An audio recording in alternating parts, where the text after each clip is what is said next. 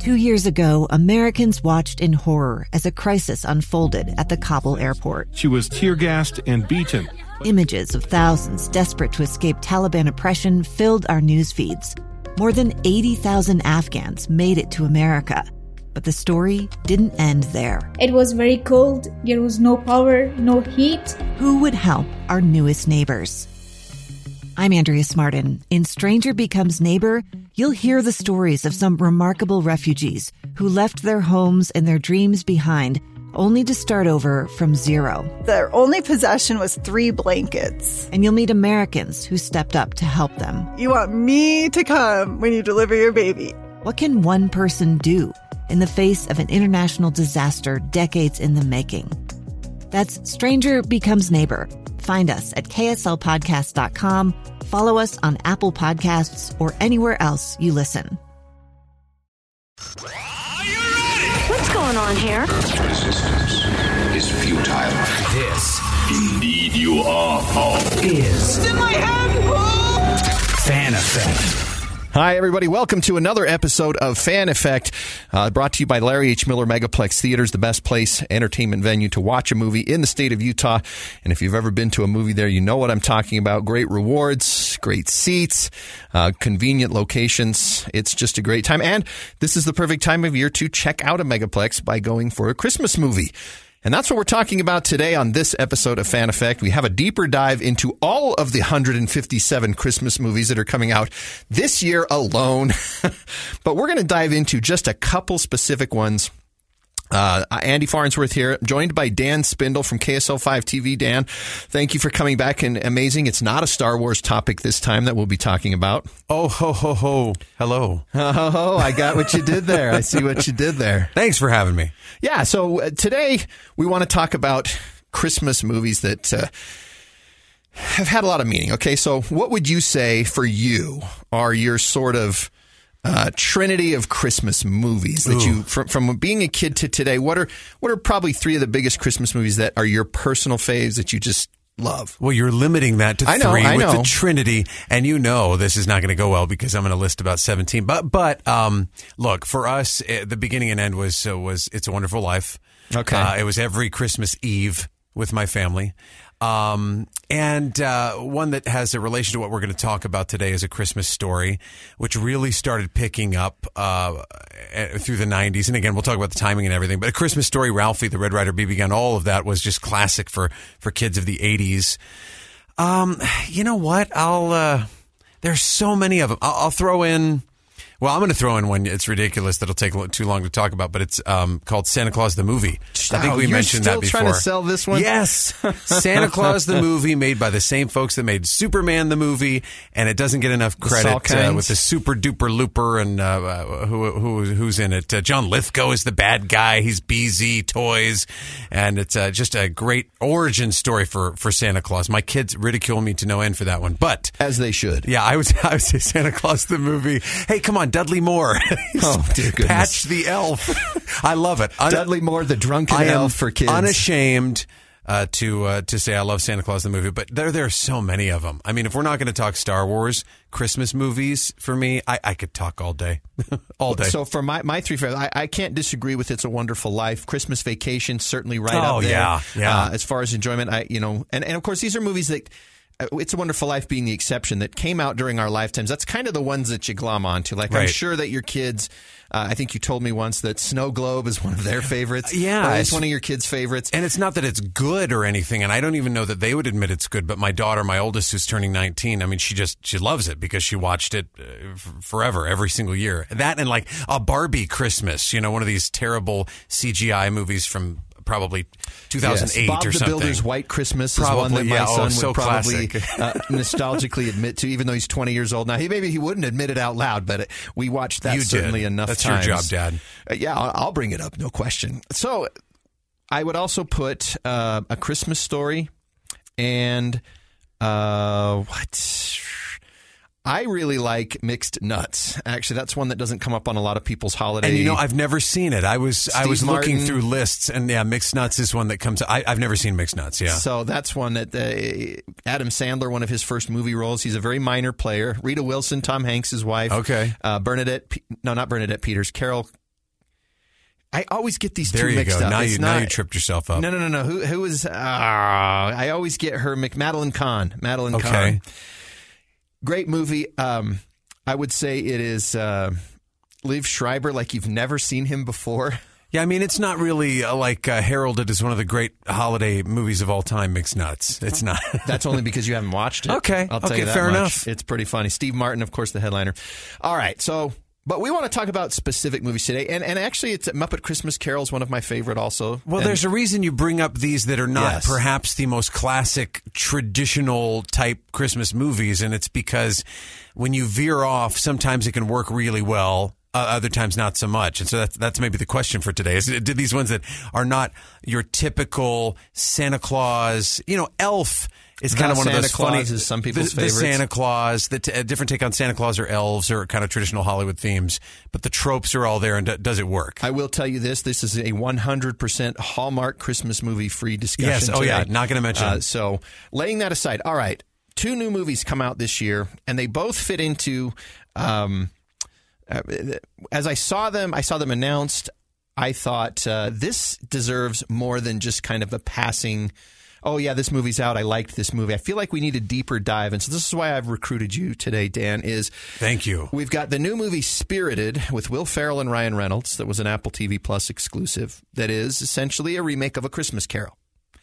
Or it's a Christmas Carol type movie. You're talking about the ghosts of Christmas past, present, future. They're going to come and visit and try to help redeem a soul. Right. The other is A Christmas Story Christmas, which is the actual sequel to A Christmas Story from 1983. I do remember when that came out. I did not see it in theaters, but I do remember watching it on HBO several times at my friend's house that lived across the street when it first hit HBO afterwards. And so that's been part of my life the whole time. I always thought it was funny, but of course, it really gained the pop culture traction that it has today when TNT and sometime in the mid to late 90s decided to air it for 24 straight hours on Christmas Eve. And that's when I think it went beyond just some people liking it and some people maybe remembering it fondly, but it not being part of the tradition. That's when it became a tradition for so many more people, I think. That's when I guess it crossed the cultural zeitgeist. Yeah. I asked Jeff Kaplan from KSL News Radio, have you ever seen Christmas Story? He's like, I'm a Jew. I'm like, okay, good point. I said, true, but this has become such a thing. He's like, yes, I've actually seen parts of it. And I don't think I've ever watched it start to finish. But that's what I mean is like it's gone just beyond a Christmas movie for white people in the Midwest in the 1930s. But you're in your mid to late 40s. Yes. I don't think I'm giving anything away there. I'm in my early to mid 40s. Okay. So you've got about 5 years on me. However, you would admit, as you just did, I don't think anybody saw it in the theater. I mean, it came out in 83. And it's not like that was an instant classic and you could go to It's a Wonderful Life and say the same thing. It wasn't that successful, and yet it gained new life in the 70s because it became this tradition on television. Same thing with A Christmas Story. I remember vividly in 92, let's say, I was at my cousin's house and they were watching it. And it was as if it was supposed to be this classic because they did the Red Ryder BB gun and it was, you heard this kind of narration going on and I thought, what movie? What is this? How have I missed this? Because it looked kind of old, and at the same time, I'd never seen it. My friends had never seen it. My cousins had never seen it. So for us, A Christmas Story, it was 10 years after it came out, that 92, 3, 4, when it was on TNT over and over again. They didn't have the 24-hour loop yet, but it was on several times during the Christmas season. Because it was on cable, and we would watch it, and the old man in it, his dad, and the funny fake swearing, and which was funny, made funny probably in Home Alone by Joe Pesci. It was just this, it was as if it was supposed to be this classic, and so I immediately gravitated toward it because I thought, Ralphie is funny, his brothers are funny, the bullies are funny, all the scenarios I loved because I was that age. And I just immediately, I think, started memorizing every line. I didn't try to. It's burned into. I can recite the whole movie. It's burned into my brain, right? And every scene is funny. But it's almost as if, like I said, it was like this instant classic because it already had 10 years of life. But I didn't realize that this historical movie, because it takes place, what, in the 40s? 1939, I think, officially. 39, okay. I just didn't get that, is this a new thing? Is it an old thing? I don't know. And it was just there. They did a good job with the cinematography. They didn't present it in the super clean picture format. No. Almost like the smudge with the Vaseline on the lens kind of a thing. Right. Which I think is, it's designed to give you that memory sort of haziness. And the music is very, it's got the brass and it sounds like it's from the 30s or 40s, some of that original Christmas time feel. And what a great period piece it is. It's just this good period piece, And I had seen... What worked about it, though, was because it was the themes. It's funny that Ralphie has to write a theme. Yes. But the theme of A Christmas Story, of all the different parts of A Christmas Story, were essentially timeless. It wasn't a Red Ryder BB gun when I was 8, 9 years old. It was getting Optimus Prime, the Transformer, for Christmas. Yeah. It isn't Red Ryder BB gun for my kids. It might be a PlayStation. That's the thing that they want. So that theme is timeless. The theme of, just all the things, all the schemes that Ralphie comes up with and his sort of fervent excitement for the Christmas season and how it's interminably long when you're that age. Like December 1st to the 25th takes forever when you're 8, 9, 10, 12 years old. And it goes... At my age now, it's like, oh, crud, we're already to Thanksgiving again. Christmas is going to be here in a blink. Oh, and what did he say in it? Gene Shepard, who wrote it, yes, narrated it. Who wrote the story. It's called...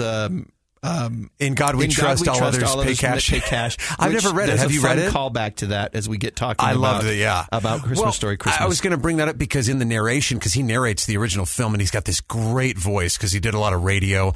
And it's this great, oh no, my parents did this and my teachers did that. And you're just watching it along with this great narration. But what he says about Christmas is the date around which the entire kid calendar revolved. And it's so good. But that's the truth. Yeah, no question about it. Utah, it's the truth in Indiana. I mean, maybe it's not true for every single person on the planet. I'm not saying it is, but it is a universal enough truth. And there was just enough. I can't relate to 1939 style, like the big clunker metal car that the dad drives. I can't relate to the heater blowing black smoke through your house. Sure. The furnace and being an actual furnace. Not a finger. My favorite swear word he says in that whole movie is not a finger. I can't relate to, him wanting, when they look at Higbee's toy store and it's like just essentially trinkets. They're trinkets now, the types of toys that would have been a big deal. So I can't relate to those specific things, but I can relate to knowing that you're only going to get, you only have a chance once a year at certain types of gifts. You're not going to get them in September. Right. You probably won't get them for your birthday. You get one chance a year where everybody's feeling kind of generous and there's more stuff.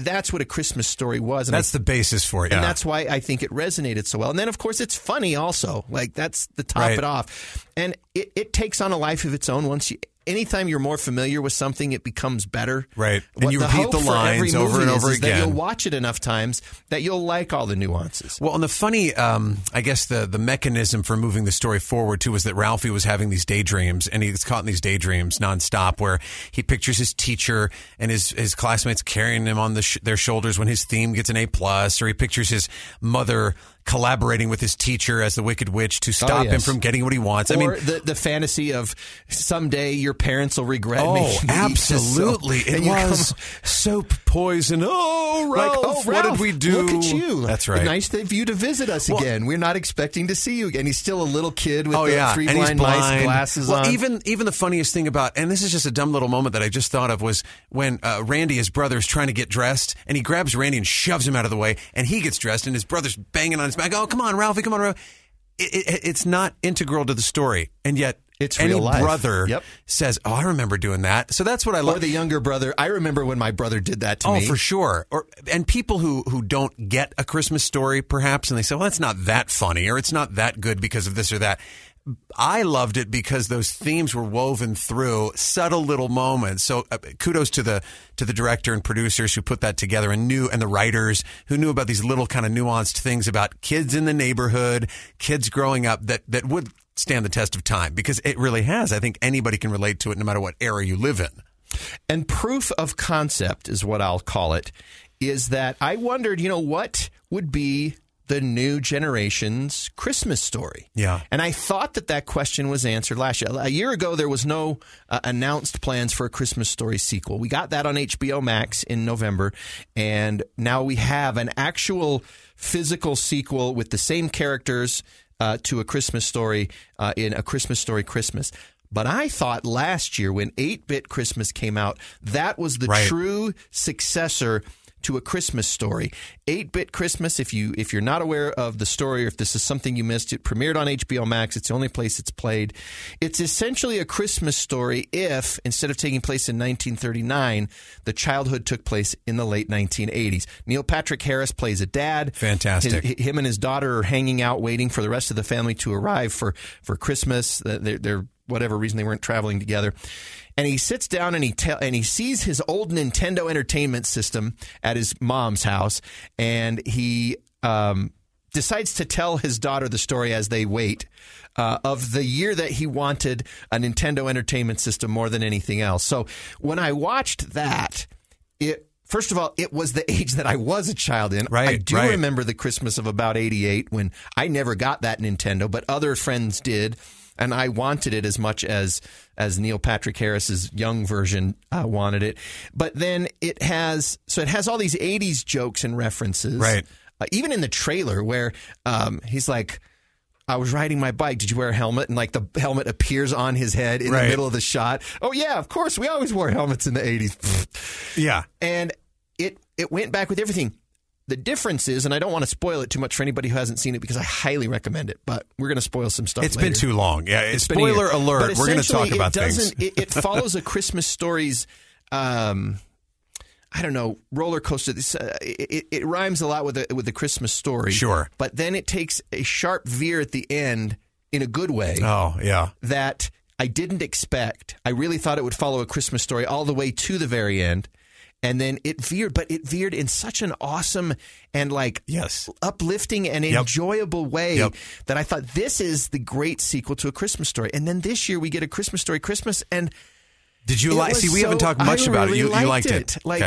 I was really impressed. And now I'm like, we need to debate which is the best successor to A Christmas Story. Right. Does A Christmas Story Christmas win because it's the same characters, or does 8-Bit Christmas win because it's more relatable to people our age, like literally relatable, not just thematically relatable? This one would be relatable, Christmas Story Christmas, and I thought about this when they did the callback to 1973, and I thought, okay, my dad graduated high school in 73. He was born in the 50s, so maybe people who are 60s to 70s to 80s, to their 80s, would relate better to A Christmas Story Christmas. And yet then I thought, well, if you were born in the 80s, the 70s weren't that far away. And so a lot of these things still connect in those ways. I'm going to say that A Christmas Story Christmas is the better heir apparent, I guess, or carrying the torch, only because it's simply the same story carried on that could have gone wrong in many ways. Peter Billingsley, who plays Ralphie, who's a veteran of the film industry now, he and Vince Vaughn and Jon Favreau are this great clique of buddies. They all know each other well, and they do movies together. And that's why Peter Billingsley was in Iron Man. He was. He's in the the Marvel Cinematic Universe. He helped produce it, right?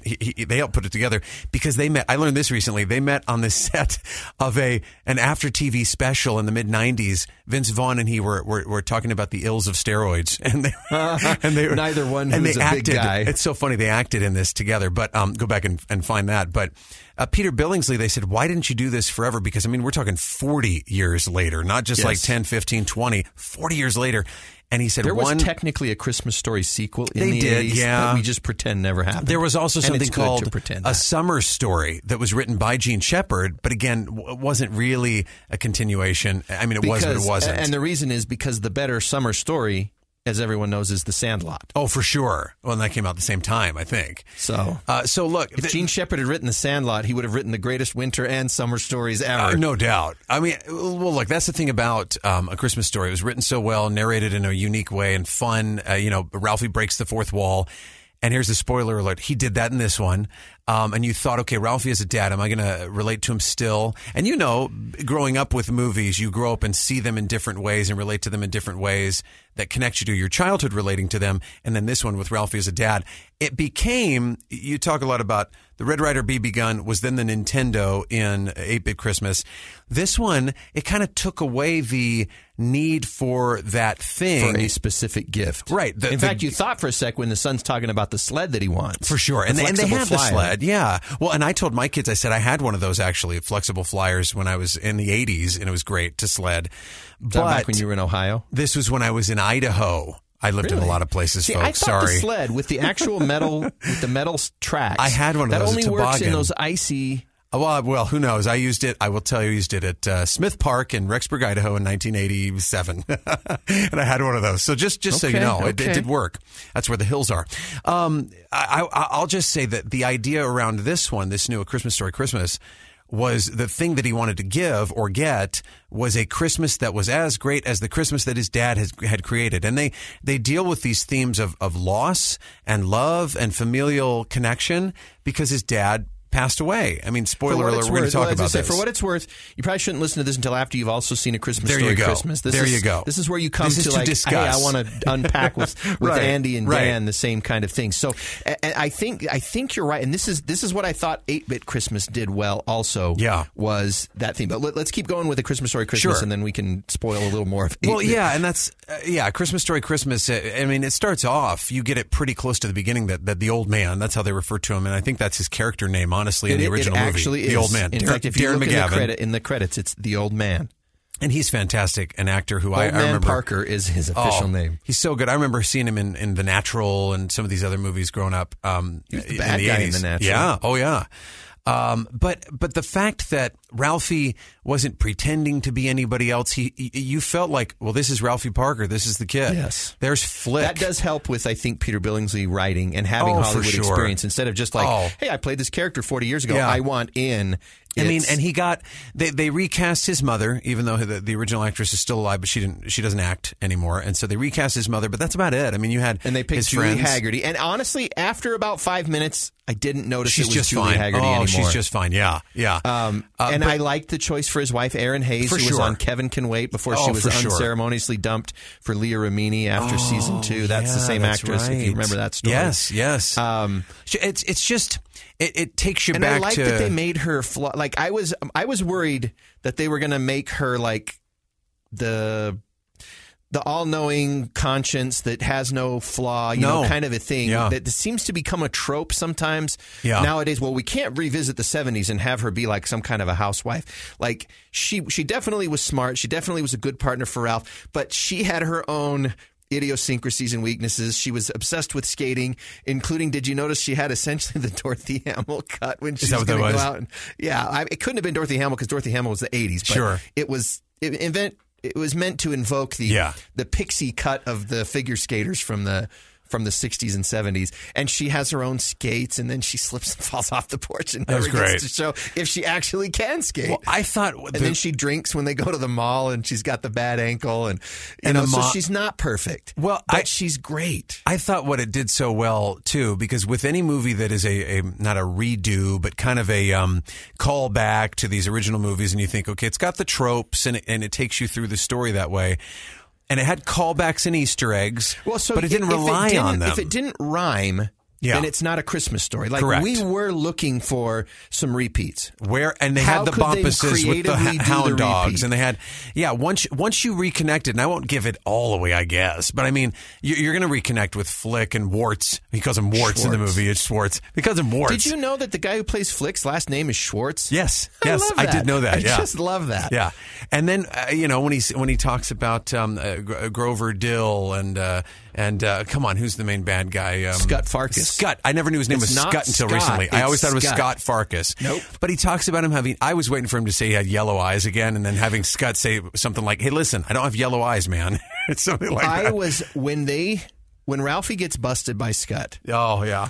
And Ralphie's looking into the light, and it switches to Scott in his 1939 outfit. Yeah. Oh, it was great. I thought for a second that they had taken footage from the from the I did 83 too. movie and just found a way to creatively He splice it looked in. exactly because when he was like in that, him. he looked exactly the same. With the coonskin I cap. had to watch it again. Like, nope, that I can see the older lines in his Yeah. face. It is the older version. But for that split second, my gosh, he looked Yeah. exactly the same as he did in 1983. Well, and what do you want from all of your Christmas movies? You want a great feel-good moment that brings you back around.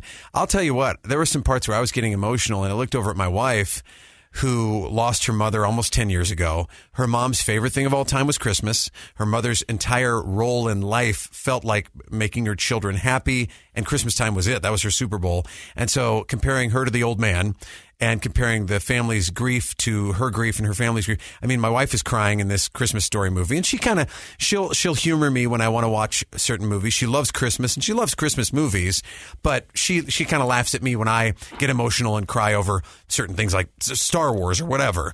But we had this wonderful moment. The kids enjoyed it. And I asked my wife afterwards, hey, a little emotional there. She says, yeah. And so we kind of broke down talking about the movie, about what we liked and loved about it.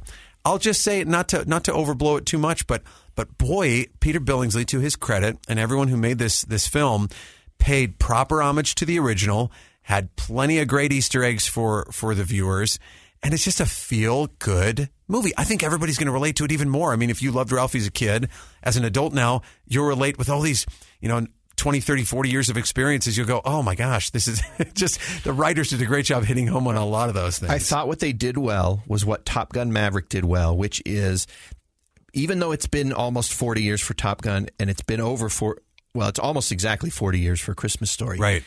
They picked a time and it allowed them to tell a story that was relevant. It was, whether we consciously acknowledge some of these things or not, we look for certain things.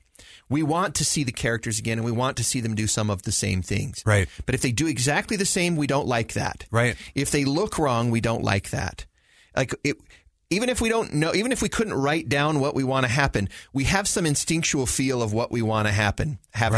And that's what Maverick did so well. And I think that's what A Christmas Story Christmas did so well, was they knew the things that we wanted to see again. I mean, there was no reason for Top Gun Maverick to open with the Danger Zone song and the sequence. It really didn't have anything to do with the plot. Right. They didn't really end up out on carriers like they did in the original Top Gun, which the whole final sequence was out over the sea when they were off a carrier. But if we didn't hear Danger Zone and we didn't get that goosebump feeling, it would have felt like something was missing. And you would have been distracted the whole time waiting for it. Probably. Yeah. If Scott Farkus hadn't showed up, it would, even if we found out that the bullies were his kids. He had to be back. But by him being there, that helps. And even if. And being a cop. I'm glad that actually, as I watched that, I thought, well, this could become very problematic in some of today's culture discussions. Because isn't that the anti-police argument, is that the bullies all become law enforcement? Well, in this sense, though, he was redeemed, had a great redeeming story. But his conversation with Ralphie was so great. And that's the thing. So now let me ask you this. This is a real life thing. Before you guys keep that question, but I've got it. Scott Farkus, the actor who played Scott Farkus, there was a stretch in, I want to say, the 90s or early 2000s where he wrote he hated that role because he couldn't go anywhere. He was typecast as a bully to everyone. Billy D. Williams talked about that with Lando Calrissian. There was a stretch where he couldn't pick his kids up at school. Speaking of Billy Zabka said it about Johnny. He was Johnny. He was the guy in one of the boys or whatever it is. Karate Kid. All those movies, he was like the 80s villain. He was the 80s villain. That's right. Yeah. That's right. Just one of the boys and then back to school. Yeah. Okay, my question was, do you think someone who hasn't seen or maybe isn't as familiar with A Christmas Story, maybe they've seen clips on YouTube and they've seen it in pieces on TNT over the years, do they enjoy this movie in and of itself as a standalone? That's a good question. Again, I'd have to ask somebody who's not familiar with it. Because it's such a culturally large movie, I think it'd be hard to find somebody who hasn't seen some of it. And you wouldn't appreciate all the callbacks. Of course not. Did you notice? And it's certainly tailor-made for those who liked A Christmas Story and want to see what happens next. Did you notice he shot his daughter's eye out with the snowball? I did. She ended up with one eye. In the eye. I knew he got her in the eye. And so that was like because the whole thing was you'll shoot your eye out in the first movie, and he shot. My kids go, "Oh, his daughter only has one eye now because he threw the snowball." I'm like, "Oh, that's classic. That's just fantastic." We turned her into Black Bart. Oh, it was great. It was great. And he talked. I wanted him to talk about Old Blue, fighting the bad guys again. But so it was really this is what's true to the original. True to the original, while avoiding the parts that could be problematic, like a kid wanting a gun for Christmas. Sure. In fact, Old Blue gets like 1 second of screen time. Yeah, they in showed the attic. it passing. Yeah. They don't really refer to it except for at the very end when it translates back to the Gene Shepard narration. Oh, it was great. By the way, Gene Shepard's kids were executive producers I saw on it. that. I saw Shepard. Oh, great. Now, did you notice the sign in the bar? Yes, it was the in title God we of the trust, movie. all others pay cash. Yeah. I bet a lot of people did not realize as they saw that sign what it related to. Well, yeah, I'll just say too that the fact that it didn't talk about the Red Ryder BB gun is because if you really want to dive deep into the original movie, it wasn't about that. It was really about his father. Because how did he get? I just got chills thinking about it. Christmas morning comes and goes. He ends up with a dumb bunny costume, deranged Easter bunny, whatever. I just remember his dad getting the bowling ball in his lap. It's just funny. And then what happens? His mom didn't even know about it. His dad hid it over by the corner. Hey, I think you got one more present over there, Ralph. It was about, he didn't think his parents were paying attention to him. He didn't think they really knew what he wanted. Oh, my parents don't even know. And all they're doing is thinking about themselves. And his dad's off in La La Land fighting the furnace and fighting the thing. And flat tire, the old leg fudge lamp thing. Yeah. And yet his dad knew exactly what his son wanted. His dad knew how to connect with his son in that simple way that stayed with him forever. So it really was, if you watch it, it really is about the old man. There's a moment where the old man and his mom sit sipping on, whatever they're sipping on. They show that in the closing credits. Oh, they show my some gosh. of the shots that match in the dark original with movie. the Christmas tree, with the music looking at playing. the snow falling outside. And what it was really about was creating that beautiful atmosphere that you remember and you connect. And I think we all relate to that. For me, growing up, what I related to with A Christmas Story, and even especially with this one, and I looked at my wife, is they didn't have any money. And they have this budget, and their budget's blown because they stole it somebody stole all their presents out of the trunk.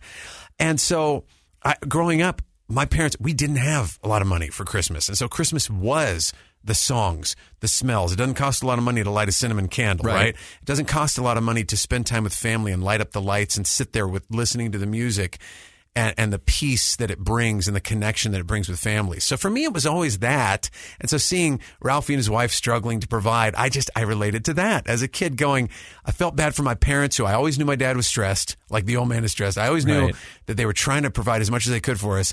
And yet it always worked out. We always felt great. We always had the things that really meant something that we've then carried on to our kids, which are the music, the foods, the moments, the lights, the calm sense of Christmas that really brings a family together. So, just to get completely mushy about this thing, it really is a nice, feel-good family Christmas movie. It delivered in every way, I thought.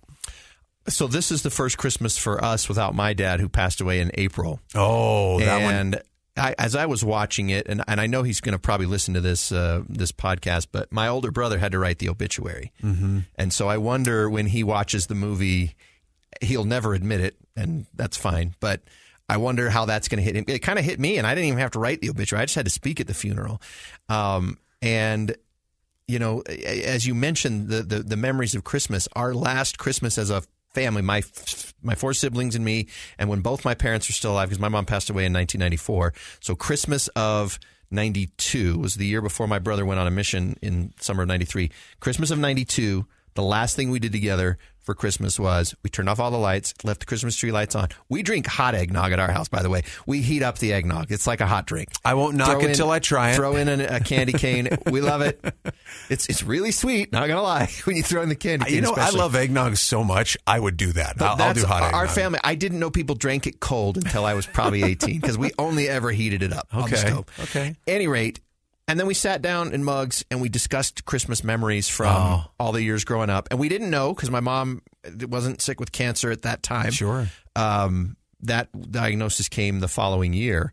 That was the last time that all seven of us were together for Christmas. Right. And so seeing things like that does kind of tug on the heartstrings. And we were subbed for Santa a couple times when I was a kid, so I get that feeling also. Yeah. And we were too. And what that must have felt like for the parents in a way, the gratitude at people's generosity. Yep. But at the same time, even though they're grateful, there just has to be that sort of thing of like, it sucks that we couldn't do this ourselves. Oh, yeah.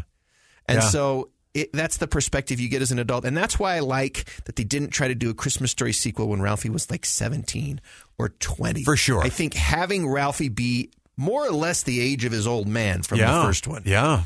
And then having to go through it And of course, having Billingsley back, once he puts those glasses on, man, it's 40-year-old it's 40 years later Ralphie. He broke the fourth wall in the hallway by the telephone where his mom had called Schwartz's mom and, washing his mouth out with Lifebuoy soap. It's just, it was great. It was just great. Great movie. All and right. then to bring it back around to the end where he didn't write the obituary, but what was in the newspaper was A Christmas Story. Yes, exactly. It was the original movie for his dad. It was as good an obituary as he could write for his dad. Yep.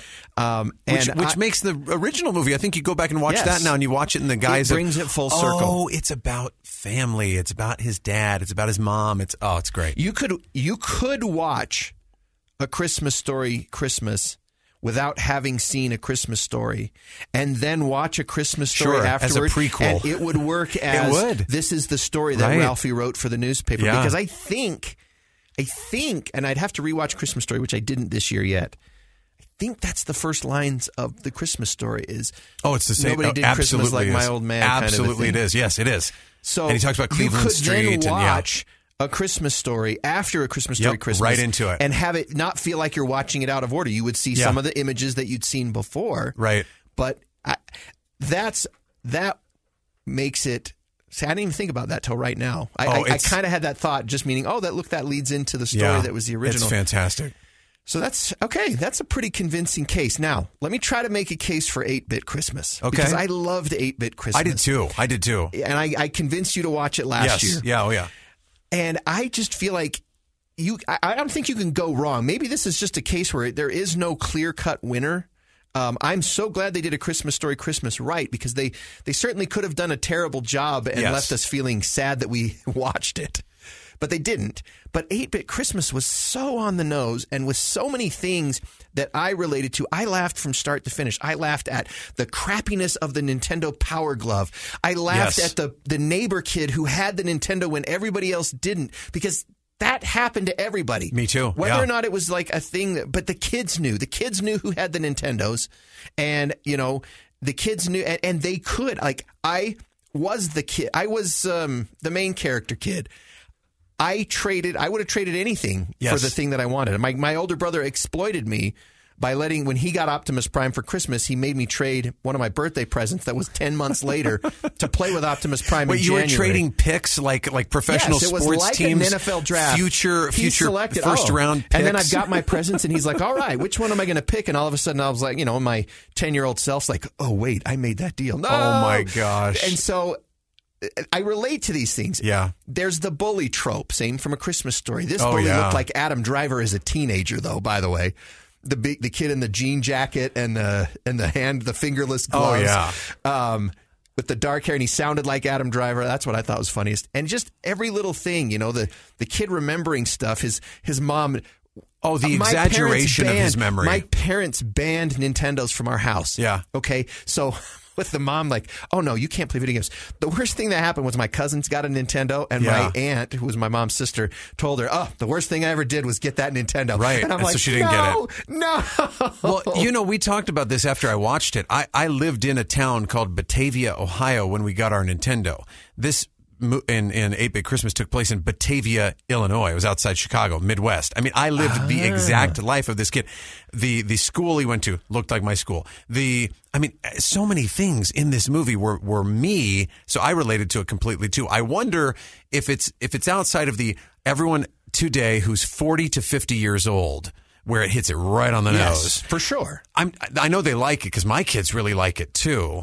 But they probably really like it with my narration going on through the entire movie, where I'm like, adding context. Guys, this happened. This was the actual scene that happened. Oh, when they go into the kid's basement who has the Nintendo, that was like my baseball coach's basement where I remember having parties there, or I had some friends, one of my friends who had his Nintendo and played his Nintendo in his basement. That was the basement. I mean, the attention to detail to recreate these scenarios and to make you feel good.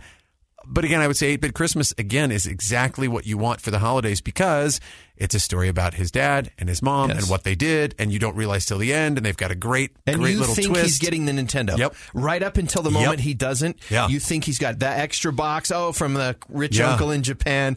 Oh, okay, so he's going to save the day, and then it's still not, it's a Light Bright, which is funny because I got a Light Bright one. Did you really? I probably wanted I think I had a Light Bright, maybe early 80s. Oh, my goodness. And then my brother and I, as we got older, started making pictures on the Light Bright that weren't one of the official. Sure. Well, I think if you can make so you talk about this being like the follow-up to A Christmas Story in a different way, it shows you that really there are only about 5 types of movies that anybody watches anyway. It's all the same story over and over again. Yes. And if you can make it original enough, but play those same notes in your head, then it really works. I think both of them work in a really great way. Again, so kudos to the filmmakers who were different enough, original enough with the storytelling and with whatever, tropes or else mechanisms that they use to move the story along that really relate to people. I mean, I guess the scripts would have to go through various incarnations, and you have plenty of people in the writer's room adding things and cutting things. And man, they both worked really well. The only thing I think I wish were different about today and society and technology is both of these movies should have been released in the movie theater alone. Yes. And then you get them on repeat because, man, I would have watched them in the movies. I would have gone to see this Christmas Story movie in the theaters for sure. Elf, you can remember back to 02, 03, whatever, 03, I think. The reason it did, I mean, if it went direct to video in 03, it's dead. I mean, nobody watches direct to video things because it wasn't on demand streaming. But because it was in the theater, everybody in society had this same experience. Oh, have you seen this new Christmas movie? And this guy, Will Ferrell, it's funny, the SNL guy. And it worked really well. And now, of course, it's a classic, Yep. And I've gone back to see it in the movie theater again and again and again. So bring the movies to the theater. We talk about Megaplex, our sponsor. I wish they would just have, for the entire month, a couple of theaters in the Salt Lake Valley or Utah County dedicated to just every Christmas movie you'd ever want to watch. I'd pay every time to go see, Home Alone or these films that have only streamed. I would go see them. I'd pay money. Hint, hint. I'm not going to argue that. I really point. would. I really felt like we're kind of robbed not being able to see Christmas Story Christmas for in sure, theaters because it would have looked really good on a big screen like that, and it would have sounded great. Or the other one we're going to talk about. Spirited is in theaters. That's the thing. So we'll talk about that in just a second. It is. So that's why the only reason I didn't bring that up already is that is one where corrected. You can go pay that money now, Dan. Well, I watched it on streaming. I sat on my couch. It, and now you've got to deliver. Well, but one last thing about 8-Bit Christmas. I wonder if 8-Bit Christmas got the impetus for A Christmas Story Christmas. I can't imagine that in only one calendar year they were able to script, film, and finish. It could happen, I guess. I don't know all the vagaries, but sure. So Christmas Story Christmas may have been in the works. Yeah. But the how well done 8-Bit Christmas was had to have been, and of course both of them went to HBO Max, so that's worth pointing out. Oh, that's true. That's true. They're both Warner movies. Okay. Well, then they would have been aware of each other, the various families of producers putting them together. But I'm glad we have both. I mean, Agreed. I really am. I'm going to watch 8-Bit Christmas again this Christmas, and I'm going to evangelize it to everyone I can try to watch this movie and laugh at it. And, of course, it rings truer to me having lived. I mean, I didn't live in Illinois, but I could tell you how in West Jordan, Utah, many of those exact same things happened. For sure. In very similar ways, or at the very least, my perception of how they happened was a very similar way. Like everything. And getting mad at the TV, throwing control. I didn't ever throw controllers. I never had the system. But I knew I've played enough video games to know how angry you can get at some of the things. And I loved that. It was well written. And I hope we get more Christmas movies like that are well done. So 8-Bit Christmas, A Christmas Story Christmas. If you had to pick one that you would say is the best successor to A Christmas Story, are you picking Christmas Story Christmas because of recency bias or because you really liked it better? No, I would probably give it not so much recency bias, but just the continuity and the continuation of the story, I suppose. 8-Bit Christmas is so well done and feels, well, I don't know. See, that's an unfair question. I plead the fifth. Okay. I'm gonna go along with what you said. They both exist in this sphere of great Christmas movies that have come out in the last few years because we've gone through some stretches where they don't exist. I will say, sadly, none of them will have the impact that any Christmas movie has ever had in years past because in the last 2 to 3 years, we've had streaming for 10 years or whatever it is on demand. Boy, it's so hard to make an impact. It's hard to make a splash because there's so much to watch and there is so much noise. And that's why intellectual properties are so valuable to the studios. If you complain, and this is the truth, You're justified in your complaint that there's not a lot of originality, but the problem is that the marketplace is so saturated with things that you got to go with something that people already have a reason to look at. You got to have the name recognition. As I do the movie and streaming TV reviews for KSL TV, I actually I went through all 157 Christmas movies and I said, okay, I can't talk about all of them, nor do I really want to because some of these don't look like they're very good. Right. But what is the ones that I will talk about? I had to look for some kind of hook. Like what is, okay, well, this one has Jane Seymour in it. Okay, that's something. Okay, this one is the sequel to something. Yeah. Okay, that's something. Right. If it's just a bunch of no-name actors in a retread of something that you've already seen 100 times, who cares? Lindsay Lohan has one that's essentially overboard with every Hallmark Christmas movie you've ever seen. But it has Lindsay Lohan. Because it's Lindsay and Lohan. It's overboard that you've seen before. And so there's that hook. And that's what a lot of things are turning into. It's going to be more difficult for smaller fare to find its way. It just is. It's going to be niche. It's going to be YouTube. It's going to be one service that a few people talk about.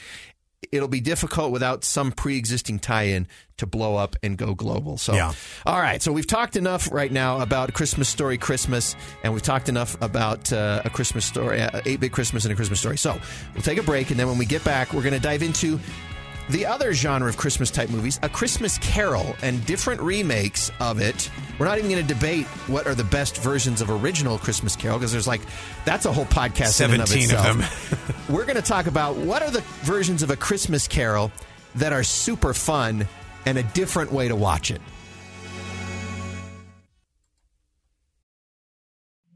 Two years ago, Americans watched in horror as a crisis unfolded at the Kabul airport. She was tear-gassed and beaten. Images of thousands desperate to escape Taliban oppression filled our news feeds. More than 80,000 Afghans made it to America. But the story didn't end there. It was very cold. There was no power, no heat. Who would help our newest neighbors? I'm Andrea Smartin. In Stranger Becomes Neighbor, you'll hear the stories of some remarkable refugees who left their homes and their dreams behind, only to start over from zero. Their only possession was 3 blankets. And you'll meet Americans who stepped up to help them. You want me to come when you deliver your baby. What can one person do in the face of an international disaster decades in the making? That's Stranger Becomes Neighbor. Find us at kslpodcast.com. Follow us on Apple Podcasts or anywhere else you listen.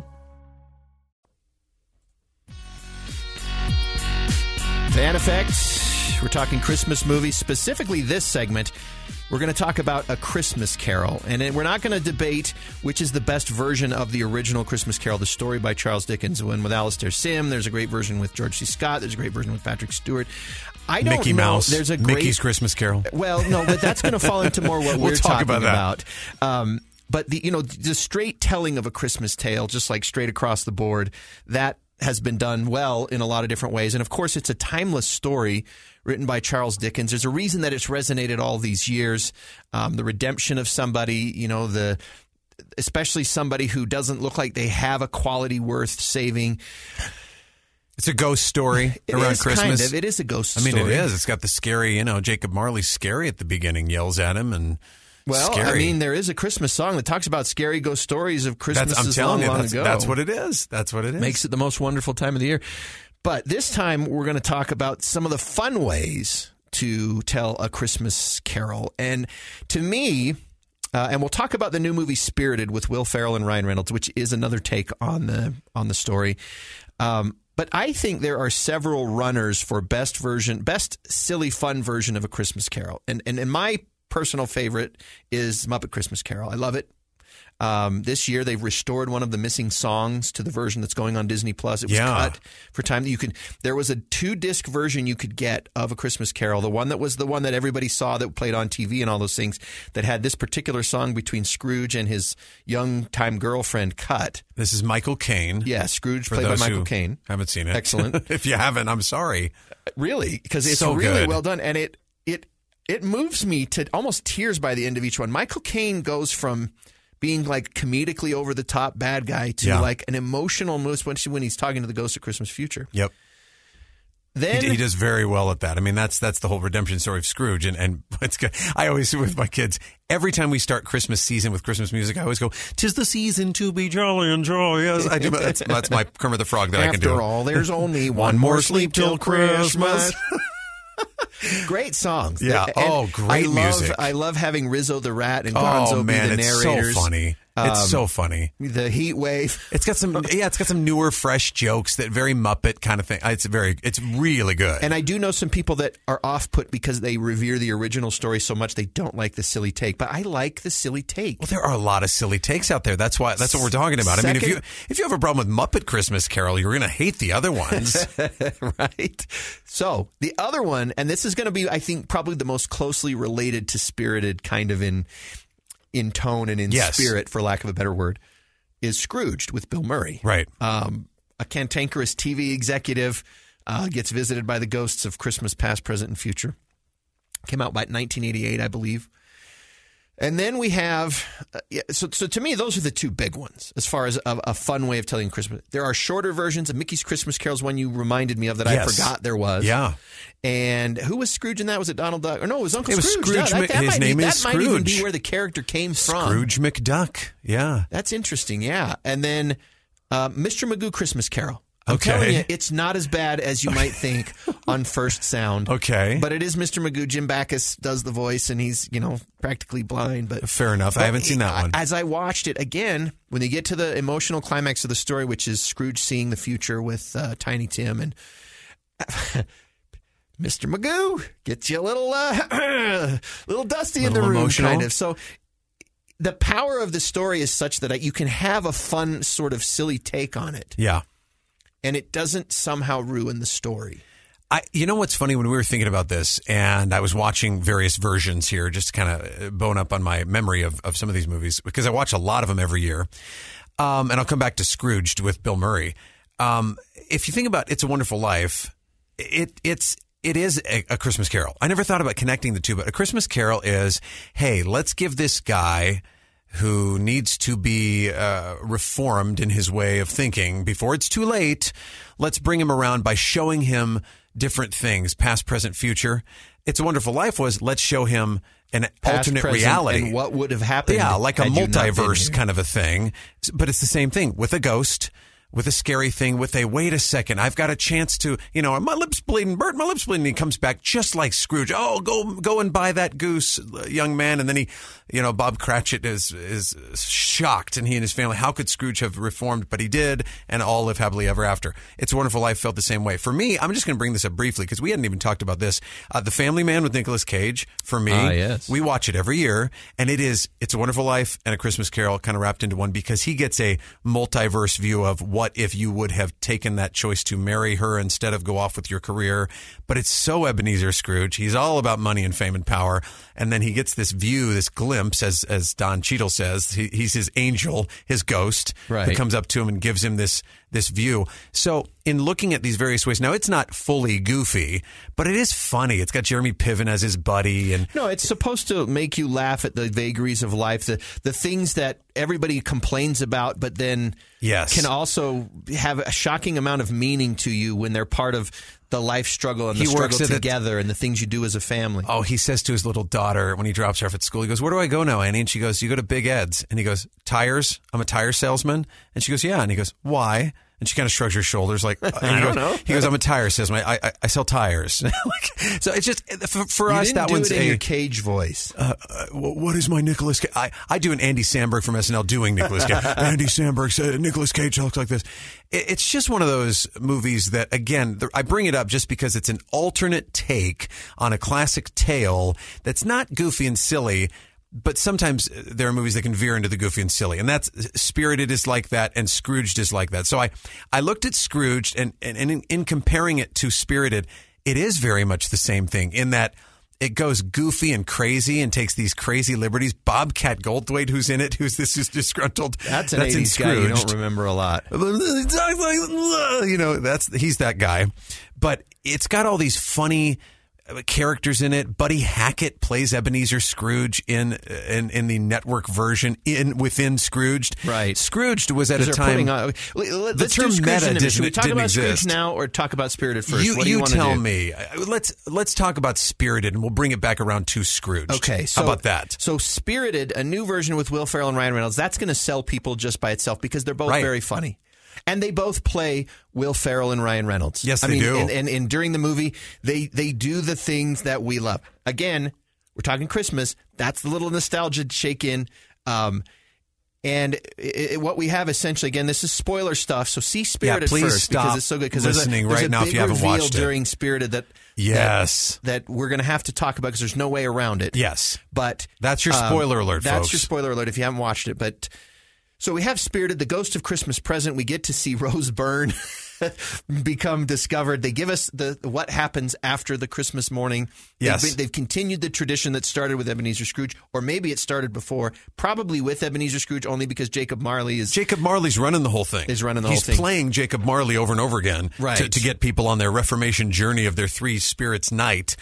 But he's kind of the overlord boss of the Christmas Carol, let's reform these lost spirits operation, which is funny. And they do studies on them. I really like how they fleshed out the process of this. They do background checks. How bad is this dude? So that they can take them to specific parts of their life. Yeah. Like I love that. That to me was like a fun little extra that they threw in. Because, I mean, they're spirits. They could just make magic stuff appear. Yes. But the idea that they build the sets and they set it all up. Yes. Okay, we've got to get ready for this Christmas Eve. We've got one calendar year to pick the person and get ready for him. And so we find out that the Ghost of Christmas Past is a woman of Indian descent. The Ghost of Christmas Present is Will Ferrell's character. And the Ghost of Christmas Future is Tracy Morgan. It's the big, giant Grim Reaper, but it's Tracy Morgan's Fantastic. voice. Who's upset that he doesn't get to do anything more than point at stuff. So fun. He's so funny. Yeah. And so we get this fun behind-the-scenes look at that it's a whole industry into itself and that they have their methods. But we find out that, like, there's something different about the Ghost of Christmas Present. He's kind of melancholy. He finds out that he's allowed to retire. Is he going to finally do it? He's not sure. He kind of feels like he missed out on some... And you know how he lets us know all these things? Through a song. Yes. That's something people should know. It is a full-on Broadway musical. And I say Broadway musical because it's the same guys that did La La Land and The Greatest Showman. Yep. Benj Pasek and Justin Paul. Yeah. Oh, my gosh. It is... I mean, it's... Well, I should point out, for that is what I want to say. I have a friend I just talked to literally yesterday who I share a lot of my movies with. He said he and his wife started, as soon as they started singing, they shut it off. Couldn't do it. That's why I said I want you to be prepared. You couldn't get through. He's like, well, no, I couldn't. And I'll say it's not just a musical, because something like Muppet Christmas Carol is a musical, but it's a musical in the style of the Muppets. This one is a musical in the style of every Broadway musical of the last 5 to 7 years. I mean, it's full on like, I went into this room and I take my hand and then I go like this and I say hello. I mean, it's like... There's so many lyrics, so many words, and it's it's a style. Again, I'm not saying that they're ripping themselves off. And the dancers dance and they come in from the wings. Full-blown it's Broadway production and songs that are, again, it's what Dear Evan Hansen is the other one that they did. That's their Broadway musicals, Benj and Pasek and Paul. Is it Pasek? I think that's how it is. Oh, okay. What did you say? I said Pasek. I think it's Pasek. I don't know. Okay. But the thing is, I just want to give people the idea of the style, or they might turn it off because if they're not expecting it. But how about this? It is Will Ferrell singing, and it is Ryan Reynolds singing, and they did not auto-tune them very much. but that's what you love about it. It's meant to be funny. Like, it's not supposed to be like that nobody notices that singing is going on, which is, I think, some people... I love musicals, so that never bothered me. But some people don't like that. That would never happen. People wouldn't just break into song. That's true. But they kind of make fun of that in this, and they do the thing... So they're very well done. They're very well crafted songs, but they are funny, a little bit crass. That's kind of the crass. I was going to say that's the warning as well. Yeah. The warning, and we were watching it with the family and the kids. So if you were expecting like a sacred retelling or something, it's a little more adult than Elf. It is, yes. Elf is a little more. You can watch Elf all the way down to 5 without, other than maybe like instead of saying Lily Livered and Ninny Muggins, they'll say This one they'll has some say other swearing words. and it has some like adult themed kind of things with the Ghost of Oh Christmas my gosh, Past. that was so funny. So that was again, so funny. It's one of those things where I want people to be prepared, and if you're prepared and you go in ready to watch something, a very serious thing too, a very serious turn. Oh my goodness, sure does. That I was a little surprised, but not surprised because that story-wise was an appropriate Absolutely. for this time Yes. and those circumstances. That's not an unrealistic thing to have happen, and I feel like we're jumping ahead, but. Ghost of Christmas Present decides we need to pick somebody, and he picks the soul that's marked file as unredeemable. Unredeemable. And why he picks this one, who knows, other than maybe he just likes the challenge. Well, we know We why don't know. now. Well, now we know Are why. we But going at to the reveal beginning, that? we don't know why. Well, we will. We'll get to that part. But he picks an unredeemable soul who turns out to be Ryan Reynolds' character, who is essentially a consultant, a political or a media consultant savvy, whose job is to figure out how to get people out of messes that they've got themselves into. Like the Christmas tree industry. Yes, which was the very first song with him, which is funny. But first, he tells a politician, okay, look, you did this thing wrong. Here's what you need to do. You need to attack this person. You need to say this other thing. You need to do this other thing. And you're like already feeling like the sliminess like falling in off our of him. society, that might be the worst person out there that we could think of right now is somebody who takes social media and twists it and turns it to manipulate the masses. And Correct. that's him. And so his first client that we find, other than the politician, is finding a way to get the Christmas tree industry, the live tree industry, going again over the artificial tree industry by starting a social war, hashtag, not real Christmas if it's not a real tree. And his hating whole each purpose other is to create division. Yeah. His whole purpose is to create division, which can then goose sales. And of course, everybody eats it up. Yeah. He's got what appears to be a long-suffering assistant played by Octavia Spencer. Oh, you can she was tell great. she's got a little more to her. In fact, she gets her own solo song Yeah. of like, is this really where my life and they has keep gone? bringing the song back in different ways. What was that song? The View from Here? Yes. That, again, sounds like it was plucked, to me, right out of Greatest Showman. Yes. There were so many songs that were very Greatest Showman, which to me is one of the greatest musicals ever. So it's, again, just to give you the idea that the tone and the pace is very much that. Once they hit those songs, it'll sound familiar to you. It'll be, wait, haven't I heard this song before? Oh, okay, it's just kind of a different version. And then the wild reworking. thing is she can somehow see Will Ferrell's Yeah. ghost. No one Yeah. else can, but she somehow can. And he's not sure why that is what it is. But at any rate, he decides they begin their night with Ryan Reynolds to try to convince his character that he's a bad guy and that he should change. And, I'm not going to break down every single scene of the whole movie, but essentially, Ryan Reynolds is not going to be Christmas caroled. He sees it. He even mentions, "Oh, you're going to Christmas carol me," and it's a very meta. If you want to use that term, it's a meta movie. They turn into some ways I was like, I just never thought I would imagine. Yes. The target somehow getting it on with one of the Christmas spirits. She mentions because he's so incredibly good looking. And she mentions it's been like she's been forever since anybody's like looked at her like that, or right. And so. She comes back with her hair all tousled, and like, oh, are you kidding me? You're kidding me. That one, again, that's a good warning for families. Just, again, if you're looking for, and this is where we could tie in. It's not explicit. It's not over. No. There are consequences for that later in the movie. Now, you can tie in Scrooged, and this is what we're going to be talking about with Bill Murray. There's so many parallels with these movies because at the time, think about Bill Murray in the 1980s and early 90s. My gosh, nobody's a bigger comic actor than Bill Murray. Same thing here, with Ryan Reynolds, where you put in Ryan Reynolds and Will Ferrell, and so it's an irreverent. Was a big comic deal in the late 80s, and it's this irreverent take. I was just thinking about Scrooged, how at the beginning they start off with this Santa Claus and Mrs. Claus arming the elves with these automatic weapons, and then Lee Majors comes in. It was a commercial for what was airing on this network. And so it sets the stage for this irreverent take on Christmas. Same thing with Spirited. It's just you have to know that it's going to be taking you in some different ways that are not it's not sacred, right? Right. And to be the fair, source material is not sacred. Other than some cussing and, again, the heavy themes and it's that not hit a ton. occasionally. It's not a ton. There were no F-bombs either. It's not like, so just so you know. But, I think it's a fair take on where things are today. That doesn't mean that's your cup of tea, and that's fine. Yeah. But do know that that's where it is. And I will say, it doesn't go overt in ways that a lot of movies do nowadays. They do show some restraint. They never imply anything more than with her hair tousled and that something happened between the two of them. Yeah. And now she's no longer interested. So now Christmas Present has to go and do Christmas Past's job and then do Christmas Present's job. And then, of course, the Christmas Future comes on later. To sum up a lot more so that some people who, so we don't take up the whole time of the podcast so we can break down some things. Essentially, it takes a lot more for Ryan Reynolds. You find out about his past. You find out that his sister died essentially around Christmas. Right. And his great shame, which we don't find out till later, is that he passed the buck on his niece. Right. When his dying sister asked him to take care of the niece, he didn't do it, and he passed it on to the brother.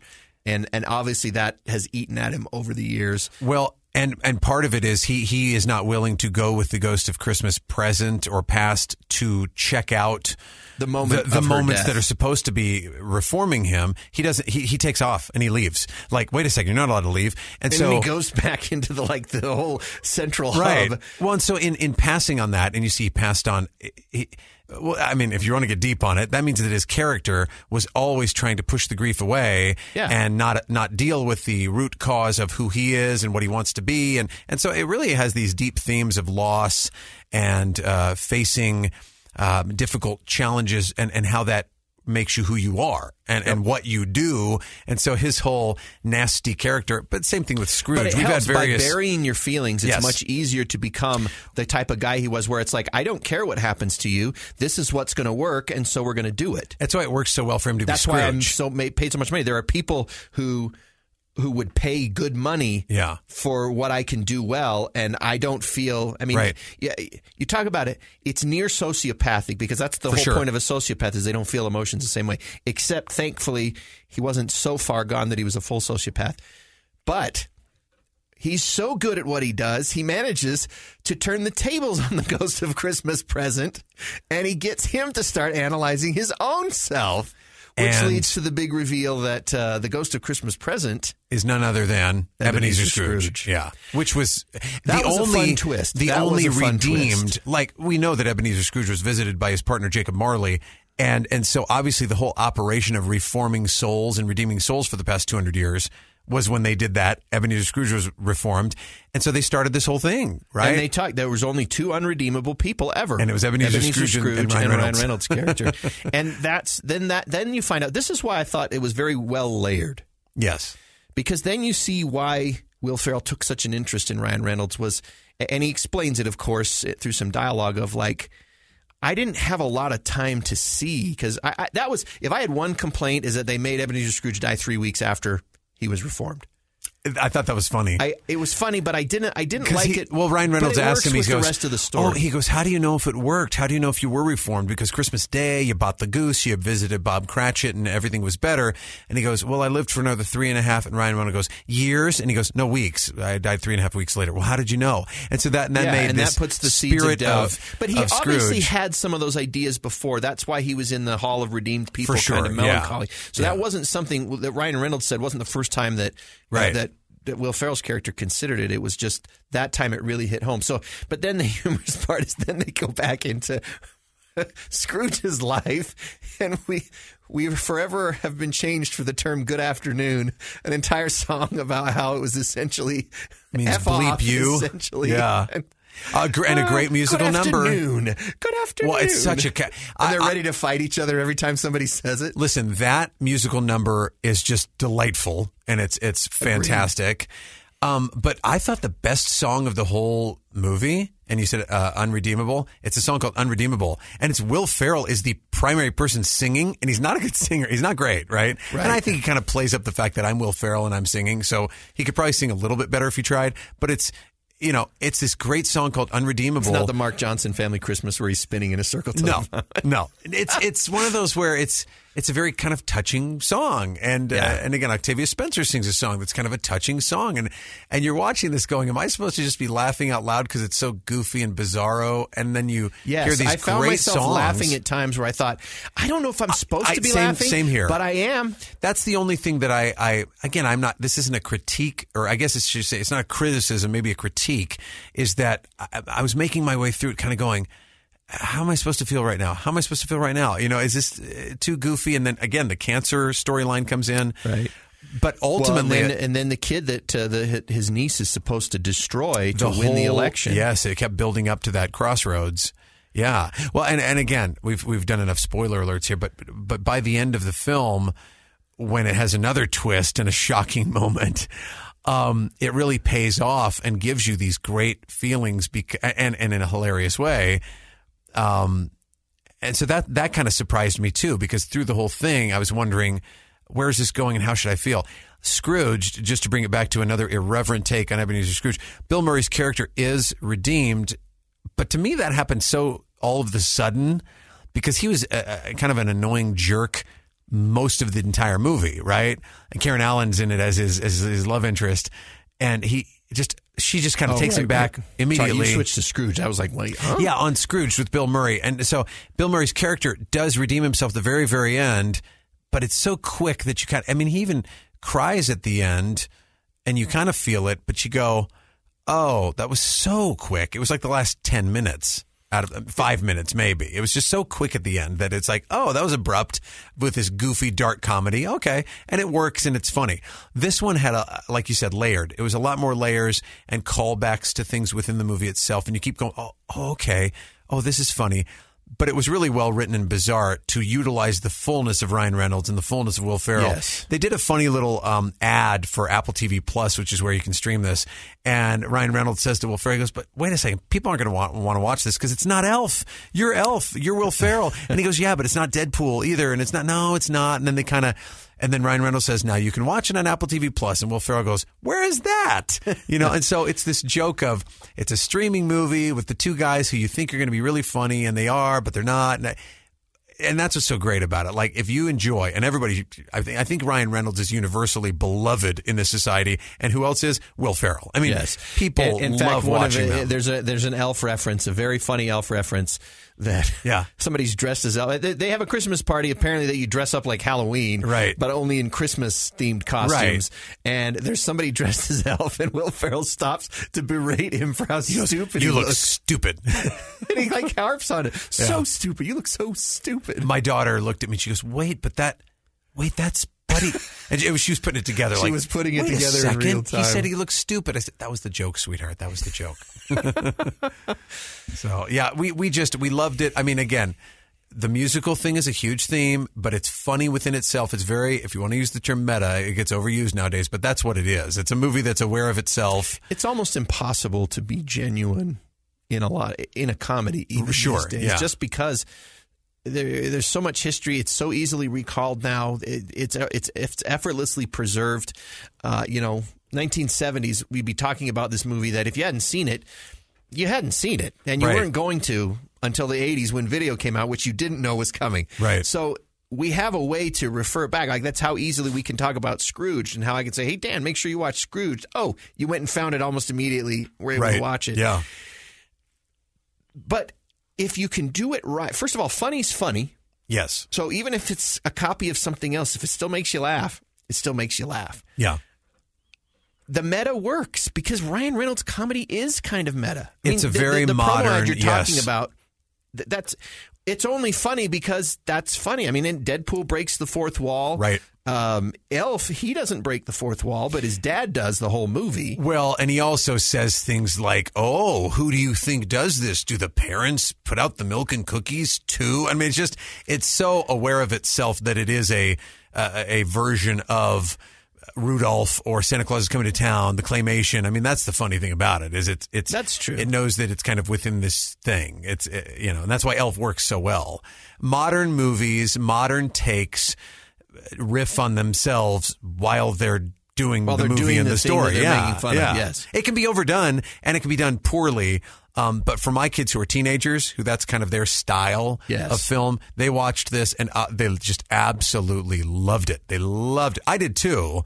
Again, talking about this just like we did Christmas Story Christmas or 8-Bit Christmas, and the ones that come out nowadays, post, let's say 2018, I just don't know how big of a splash or a ripple they'll have. But that goes with anything. That goes with any series. Yes. Anything that's streaming. Everything on streaming is film quality now. It's movie quality. It's just fantastic because they're putting money behind it.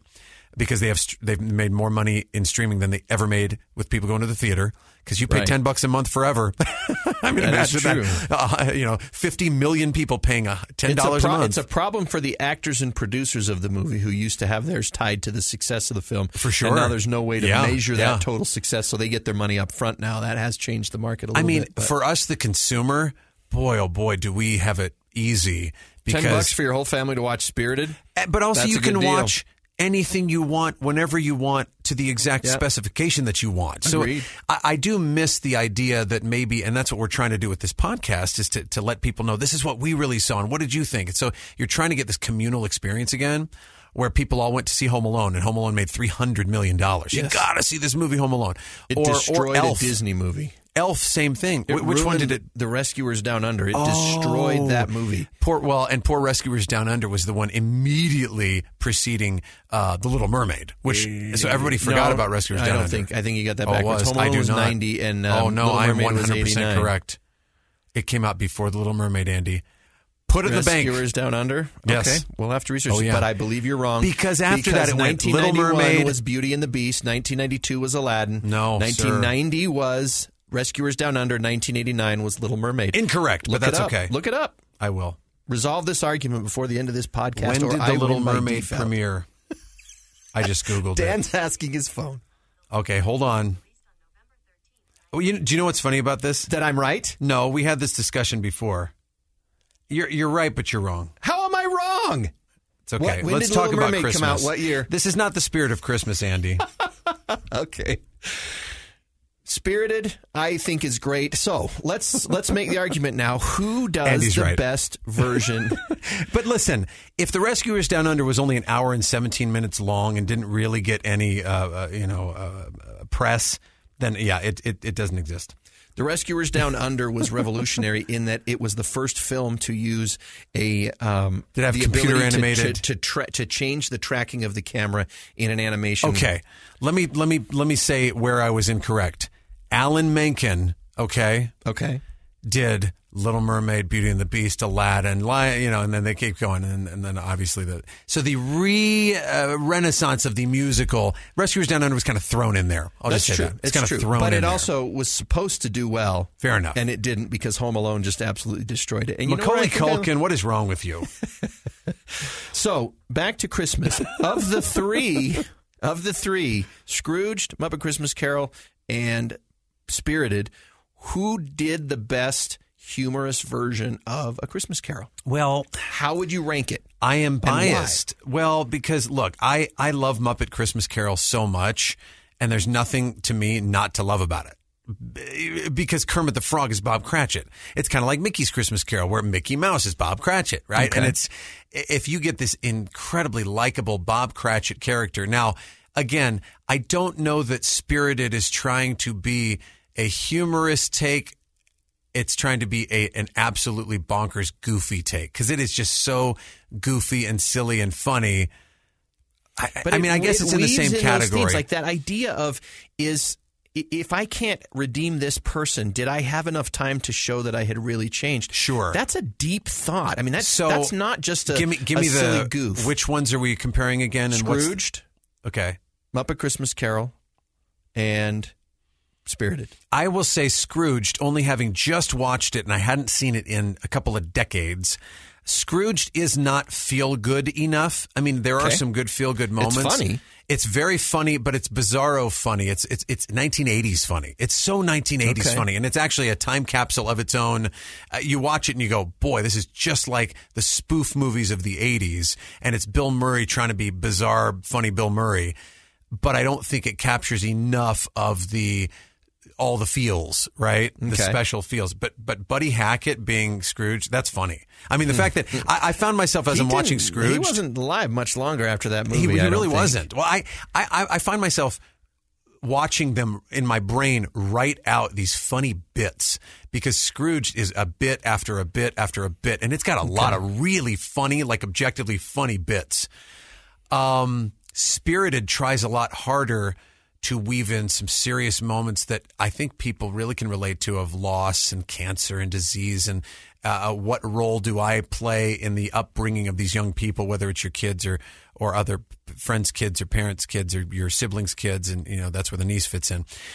And then we're doing Muppet Christmas Carol. Muppet Christmas Carol is almost too traditional to me to fit into those, because these ones take it so It's an obviously off. humorous take on it. It is. I mean, obviously, like there's not a scene But where there's like not you some said, kind of goofiness. Michael Caine, though, as Ebenezer Scrooge, he's acting his heart out. He really is. It's one of the great performances of Ebenezer Scrooge. Which is funny to say. One of the great performances by Michael Caine and Ebenezer Scrooge is in a Muppet movie. And Gonzo and Rizzo. And it really is. I would say Muppet Brian Christmas Meeks, Carol. who's a frequent contributor, he feels that this is blasphemy. That we say that a Muppet Christmas Carol is because he doesn't like Muppet Christmas Carol. No, he likes Muppets fine, but he's a big fan of the George C. Scott Christmas Carol. He likes the traditional take. Sure. And I okay. said, hey man, you don't have a heart if Michael Caine isn't moving you by the end of that movie. I agree. No, but then they have all the typical Muppet gags, which are funny too. I would argue Marley and Marley. We're Marley and Marley, our hearts are painted black. Look, I would argue Muppet Christmas Carol might be the greatest Muppet movie, and I love Muppets Take Manhattan and The Great Muppet Caper. I grew up on all of those. Muppet Christmas Carol is perfection, which is sad because it was Jim Henson's son, I think, who voiced Kermit, because Jim Henson had just passed away. Right. But he does a great job. And so, again, I still got to go with Muppet Christmas Carol. That's okay. We're talking Christmas movies. Nostalgia always rules strong. Well, but also Muppet Christmas Carol had the benefit of being on home video, and it will be watched over and over again in a pool of only 100 Christmas movies at the time, as opposed to 10,000 that came out this year alone. Well, that's the problem with and Spirited it's a name like Tangled. Okay, the Disney movie Tangled, which is a very good movie, great songs, and you go, wait, which one was that? Oh, Rapunzel. Yeah, sure, I guess so. I mean, that's what it turns into. They want Disney and these companies to make a generic title at some point. Well, and Spirited, what else are you supposed to call it? A goofy Christmas Carol, a funny Christmas Carol. I mean, it is a Christmas Carol. A Ryan Reynolds, Will Ferrell Christmas Carol. They call it Spirited. Is it going to have the staying power and the sticking power year after year after year after year? I don't know. Because now that Spirited was successful, you could come up with some other ones. You really will. That's and you true. could get funny, big-time actors, pay them enough money. One of these streaming services, Prime, is going to now say, well, I want one, and Netflix will want one, and Hulu will want one. Ooh, you know who's a good comedic actor who'd be good in a holiday movie? Tim Allen. Have we talked about... Hey, I started watching the Santa Clauses, by the way. I'm not way into it. Thought I would hate it beyond hate it. You don't hate it. I'm only 15 minutes in, though. Oh. And to be honest, the Santa Claus, the first one was I just love Elizabeth Mitchell. So. Look, I do too. Now it was peak Tim Allen when it came out. It was Home Improvement. It was Tim Allen. He was so hot at that point, top of the world, funny. That was Tim Allen. Throw in Santa Claus, which seemed against type, and how funny would it be if he's Santa Claus? Even though it's kind of has some dumb things in it, it's really it becomes heartwarming and funny. You know, Judge Reinhold as the stepdad and the sweaters, and Neil. It's so funny, so funny. The second one was not great. I like the second one a lot more than the third one. Well, I thought the third one was kind of funny because of Martin Short, and my kids actually like Jack Frost, and he does dumb things. Both of the sequels are really bad, I think, compared to the first one. And so I thought, how can you bring this back around? And come on now. I will say, folks, 10 minutes in, I haven't turned it off. I did turn it off. Now, I will watch it with my kids because for them it's nostalgia. For me, it's nostalgia. It came out in 94, right? The original. And so I think we might give it a few more episodes. Total of 6. You're going to have to get all the way up to Christmas before they finish. But my point being about the oversaturation of everything that we have to watch now, Elf might have been the last great Christmas movie because it came out in the theaters. 2003. But let me also throw out there an animated shout out. I got to shout out this before we end the podcast is Arthur Christmas. And I don't think people give it enough credit. It's so funny. Arthur Christmas. Go back and watch it. I think I've only seen that once. That's the one, animated That one right? to us is a classic because it goes into the grand Santas, the old Santa. You know, then you got Arthur who's trying to take over, and Steve is the other son of Santa who takes over. It's really laugh out loud funny for us. So you were just doing. Was that multiplicity? Yes, it wasn't. I was. Oh my gosh! See, Andy and Excellent. Steve, I can't even This say is the lines in that. This is why we vibe I want so pizza. well. Go get me pizza. I will say this. I really liked Claws, the movie that went to Netflix, the animated one. Oh man, we could have a whole podcast about that. It was amazing. 2 or 3 years ago. Academy Award winner, or at least nominee for Best Animated Film. Yeah, that's the best new Christmas movie that I thought. It's a Santa Claus origin story, and it's even got Norm Macdonald does a voice of one of the guys. Late Norm Macdonald. It's very much, if you love The Emperor's New Groove, only not as goofy, it's very much like that. Kind of I can't even tell you who does the voice of the main protagonist, but he sounds like David Spade, kind of being this cynical, great movie. Watch Klaus. Oh, and it's like Klaus. Don't they call it Klaus or something? Oh, even though it looks like I think Claus. It was Klaus, but it's Klaus. Yeah. Very well done. Okay, so watch that one wrapping too. It up, you're going to go with The Muppet Christmas Carol? I would have to say, but it's not fair because it gets the 2 decades worth of, or 3 decades worth now. I don't think Spirited will be remembered as the great classic, but it go sure into your funny. Yearly rotation? That's the real trick. It might. I will say something like Daddy's Home 2 with Will Ferrell, that is a Christmas movie, has made it into our rotation every year. And so this one, Spirited might. I think Spirited might. When we got to the end of it, I didn't think it would, because it's kind of, like I said, a little rougher, a little more crass and adult content, I guess. I thought, I don't know if this will make it. When you get to the end, you got all the feels again. So it might. It's very funny. It's very funny. Awesome. Well, Dan Spindle, thank you so much for being part of the podcast today. Always a pleasure to have you. We're going to have you back real soon because Andor's about to wrap up, and we're going to talk a lot about Andor, the series over on Disney+. But today, thank you for talking Christmas movies and giving your opinion, and always well-reasoned, always well-argued. Appreciate having you, and we'll catch you on the next one. I want to thank each of you for listening to the podcast, Fan Effect. We hope that if this is your first one, you'll check out some of our other episodes available on Spotify, Apple Podcasts, and most specifically on KSLPodcasts.com, where you can check out some of other KSL great content that we have. And if you want to follow us on social media, at Fan Effect, EFFECT show on, we're mostly on Twitter and Facebook. But thanks for joining us. We'll catch you on the next one.